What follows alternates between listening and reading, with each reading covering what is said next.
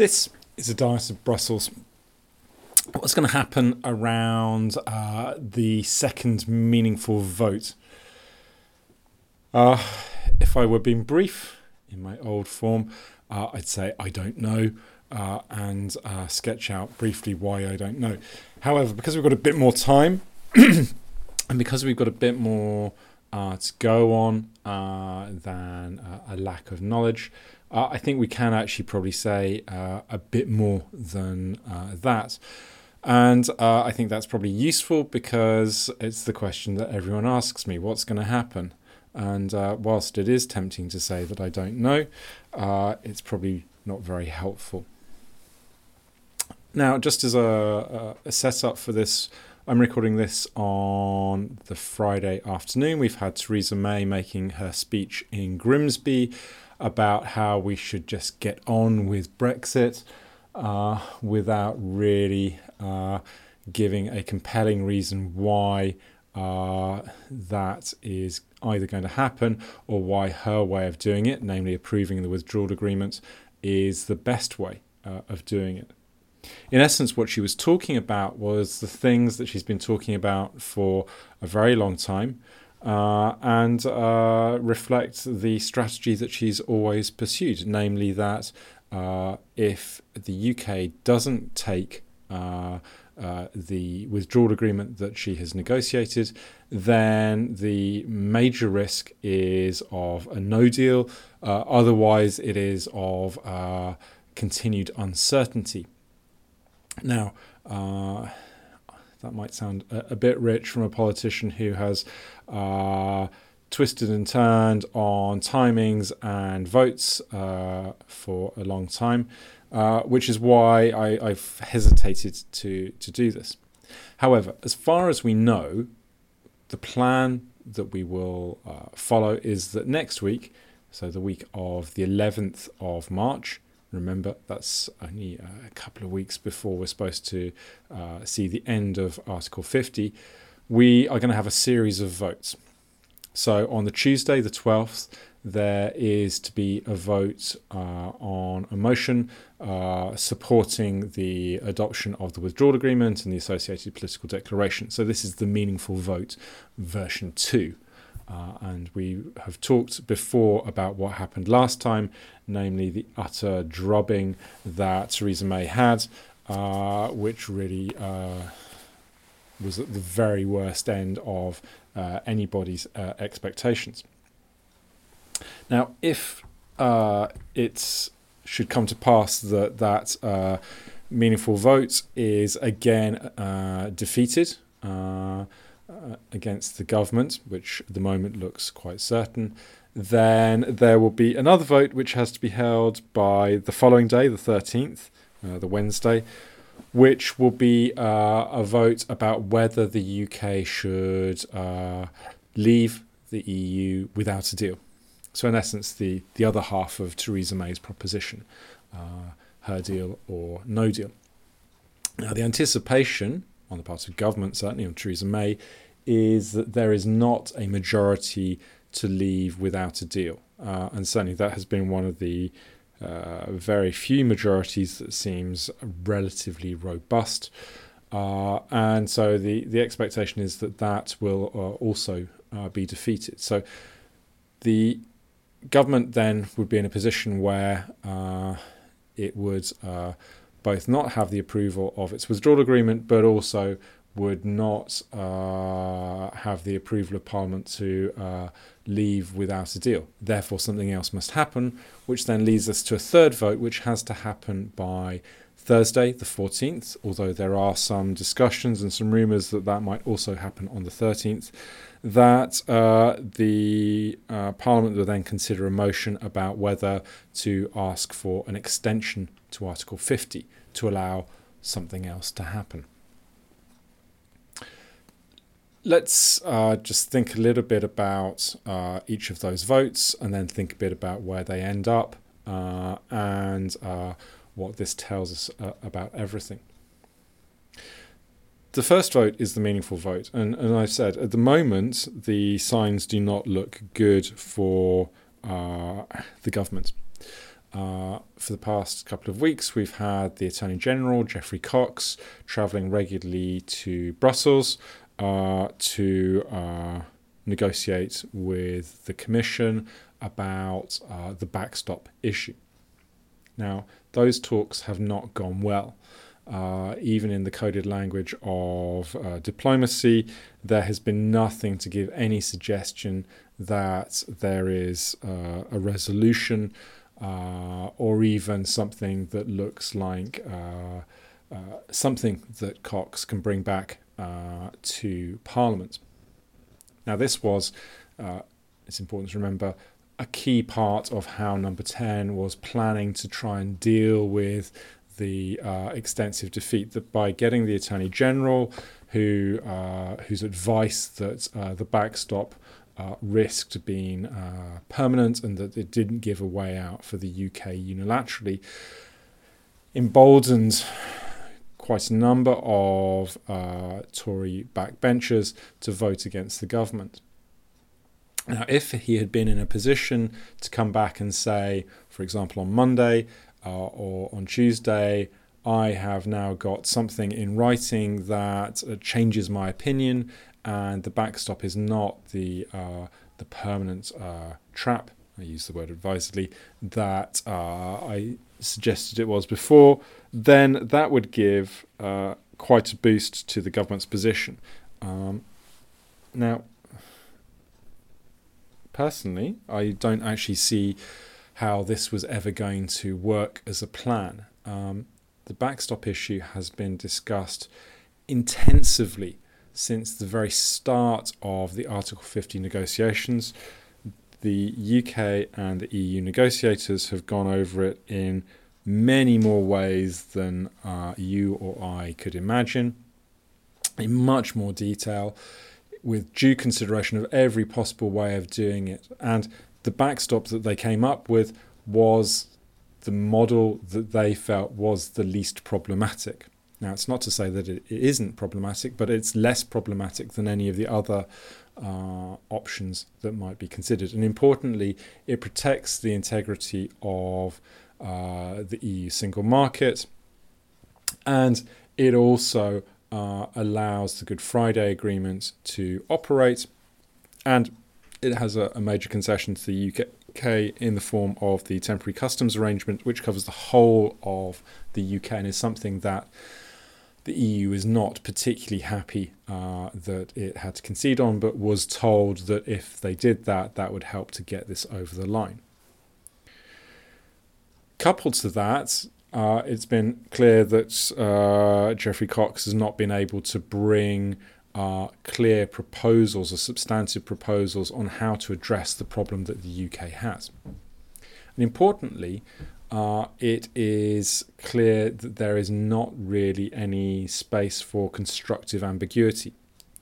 Very explicitly, the point of the backstop mechanism for the EU is to have something that is there as a safety net should other efforts to agree an approach fail. By definition, therefore, it needs to be permanent. It needs to be something that both parties have to agree to stop applying, and those are precisely the things that the UK wants to change, or would consider as ways of changing, that putting a time limit, putting a unilateral exit clause, those are the kinds of things that would give reassurance to Tory backbenchers. And they understand enough of the withdrawal agreement to know when and when that isn't possible. So whilst there's talk about adding additional texts, about clarifications, those things are not going immediately, obviously, to resolve the problem and the impasse. Now, all of that means that come Tuesday, when we have that meaningful vote 2, there is likely to be no real change on the table. In terms of the text, it will be the same withdrawal agreement, the same political declaration at this stage. Theresa May will have talks with Jean-Claude Juncker on Monday. but that is unlikely to produce anything of substance either, because we're now very late in the day for getting textual changes. What has changed, though, is that there are various shufflings around on the opposition benches, that Labour hums and haws about whether it might give a conditional approval to the withdrawal agreement in exchange for changes in the language on the political declaration, which might then generate a cross-party consensus. Now, that is certainly not certain.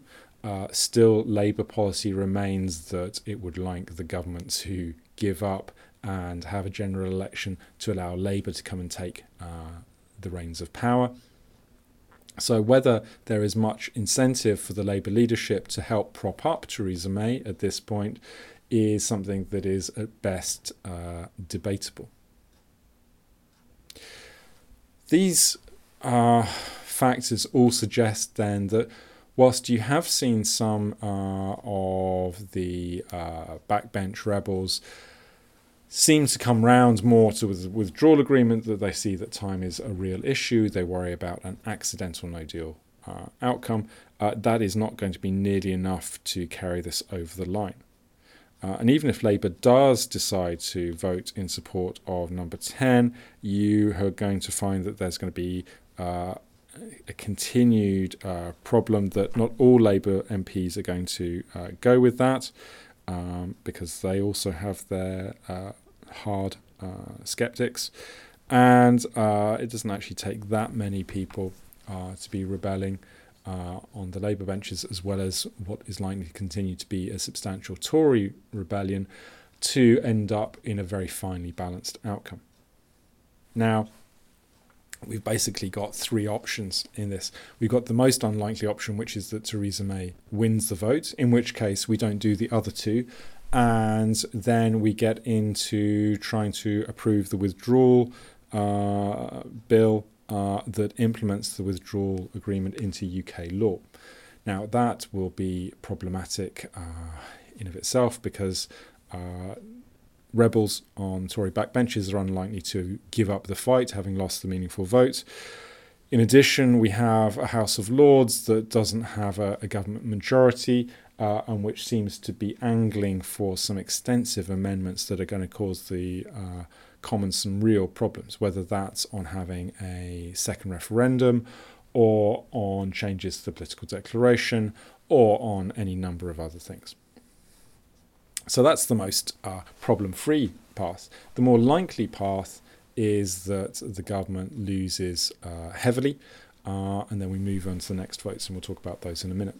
There's a third option, which is that the government loses by only a small number of votes, and by small here we're still talking about 20 or 30. Now, in that case, there will be a very different dynamic. The government will have demonstrated that it's made a lot of progress in winning over its backbench, and that would give grounds to try and make some further little tweaks that might help get this over the line.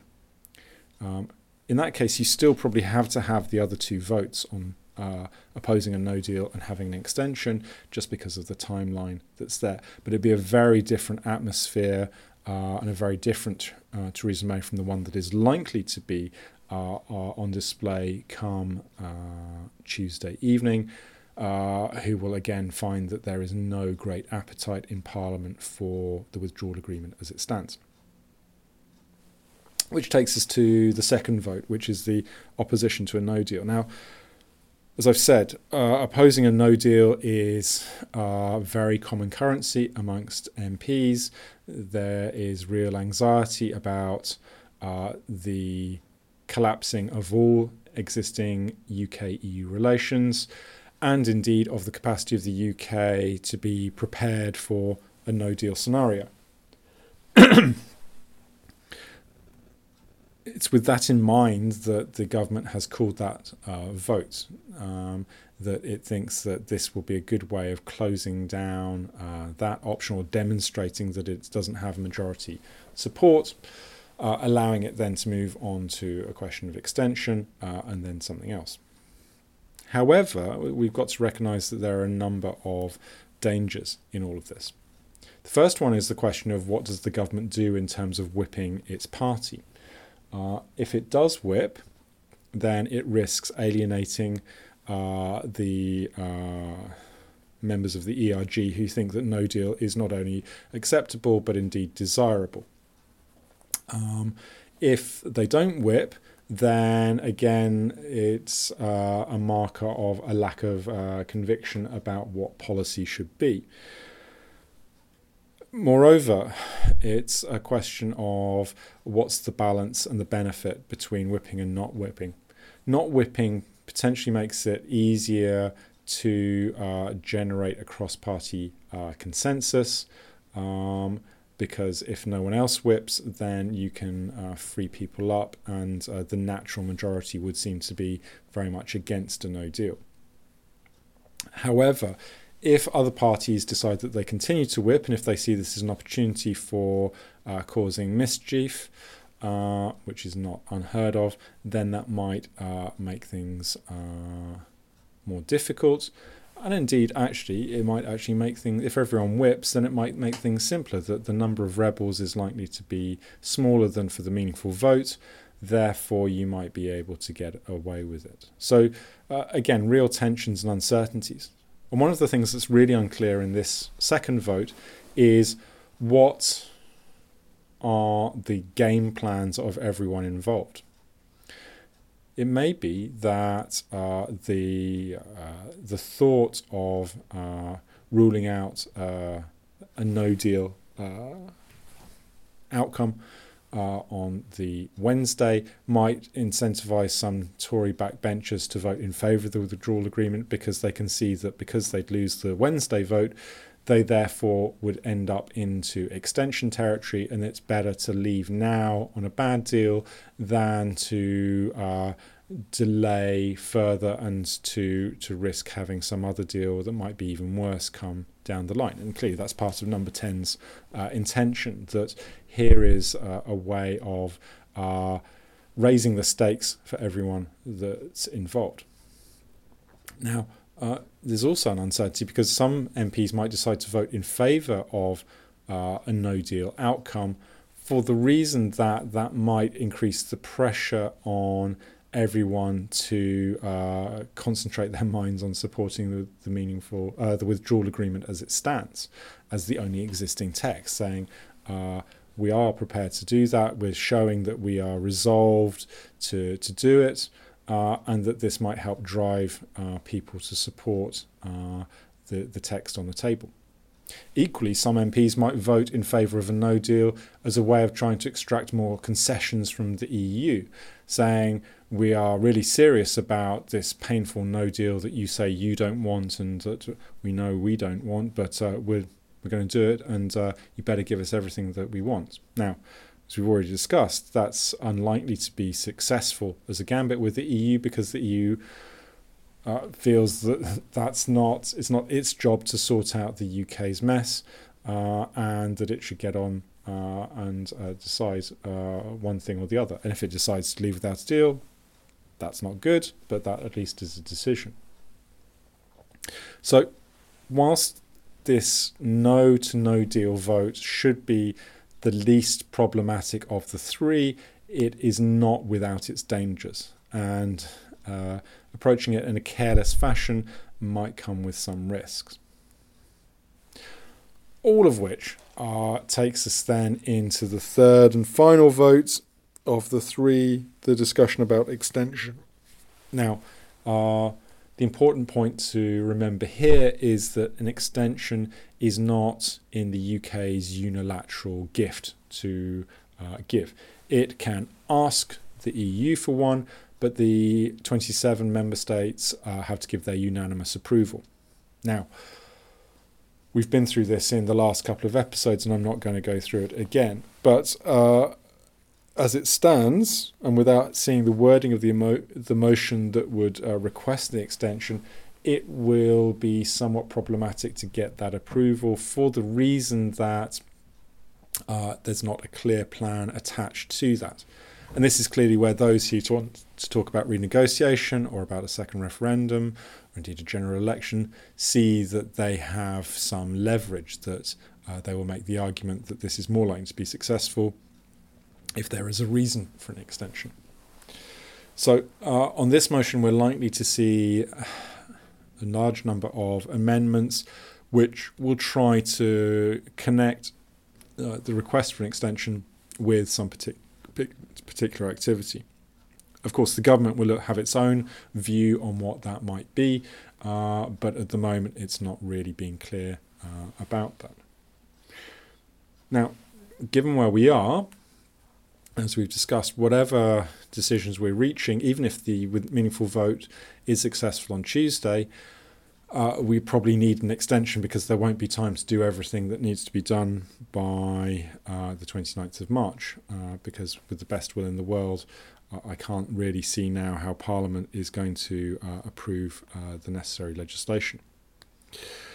So there's going to have to be discussions about extension in any case, but this is symbolically important because it's about the UK making an offer to the EU about how to move forward on this. So this is the vote that matters most for moving things along, because it will give some indication about what might be the plan. Optimistically, one might say, well, some kind of a majority in Parliament emerges for a particular proposal or proposition that can then be agreed with the EU. What is more likely, though, is that the government will say, well, okay, we'll go and ask for an extension and we will see if we can work something out. What that something could be after all the negotiations and going backwards and forwards that we've had already has demonstrated is that there is very little room for moving things along in a way that's going to change the structure of things in Parliament as it stands.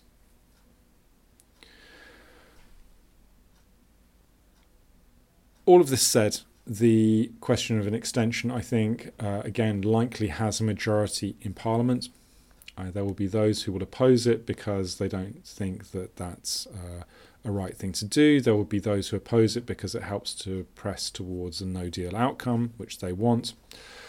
There will be those who worry that even a short extension, which is likely to be what is asked for, is the start of a whole series of extensions that take the UK into a very long and uncertain future, all of which is going to be problematic. But still, most MPs, I think, recognise that the situation calls for more time, and it would be remiss of them to not at least ask for it. And of course, the joy of politics means that the UK can ask with the backing of Parliament, and then if the EU says no, then it's the EU's fault. Now, the politics of blame is a rich and I would say rewarding, but not really rewarding, part of modern life. But if politicians are talking more about blame rather than about solving problems, then that's usually a bad sign. So again, we want to watch out for the rhetoric that emerges in all of this.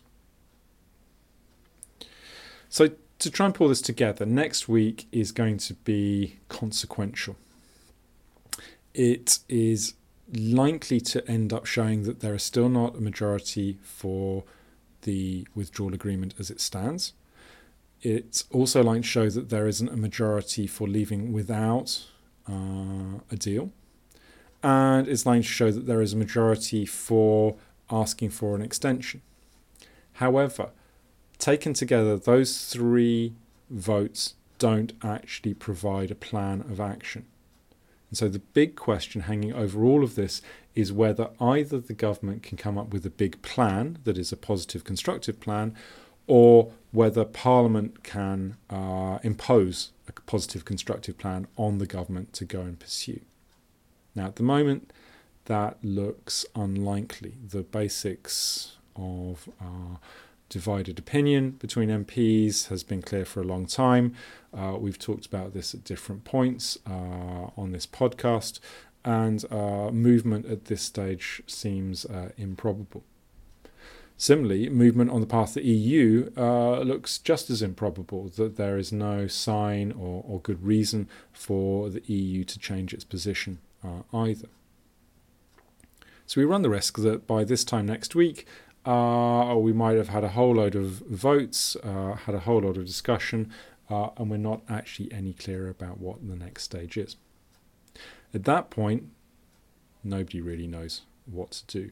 Much is going to depend on the breakdown of votes, on the responses from various actors within the UK, within the EU, and I think we are going to find that there is going to have to be some more hard talking in the UK if this is not to end up in accidental no deal. One which occurs just because somebody has made a miscalculation. As always, we will be talking about this. We'll be looking back when these votes have happened. If anything else comes up in the meantime, we'll talk about that as well. However, my sage advice to you is go and have a weekend because next week is going to be a doozy. Talk to you soon.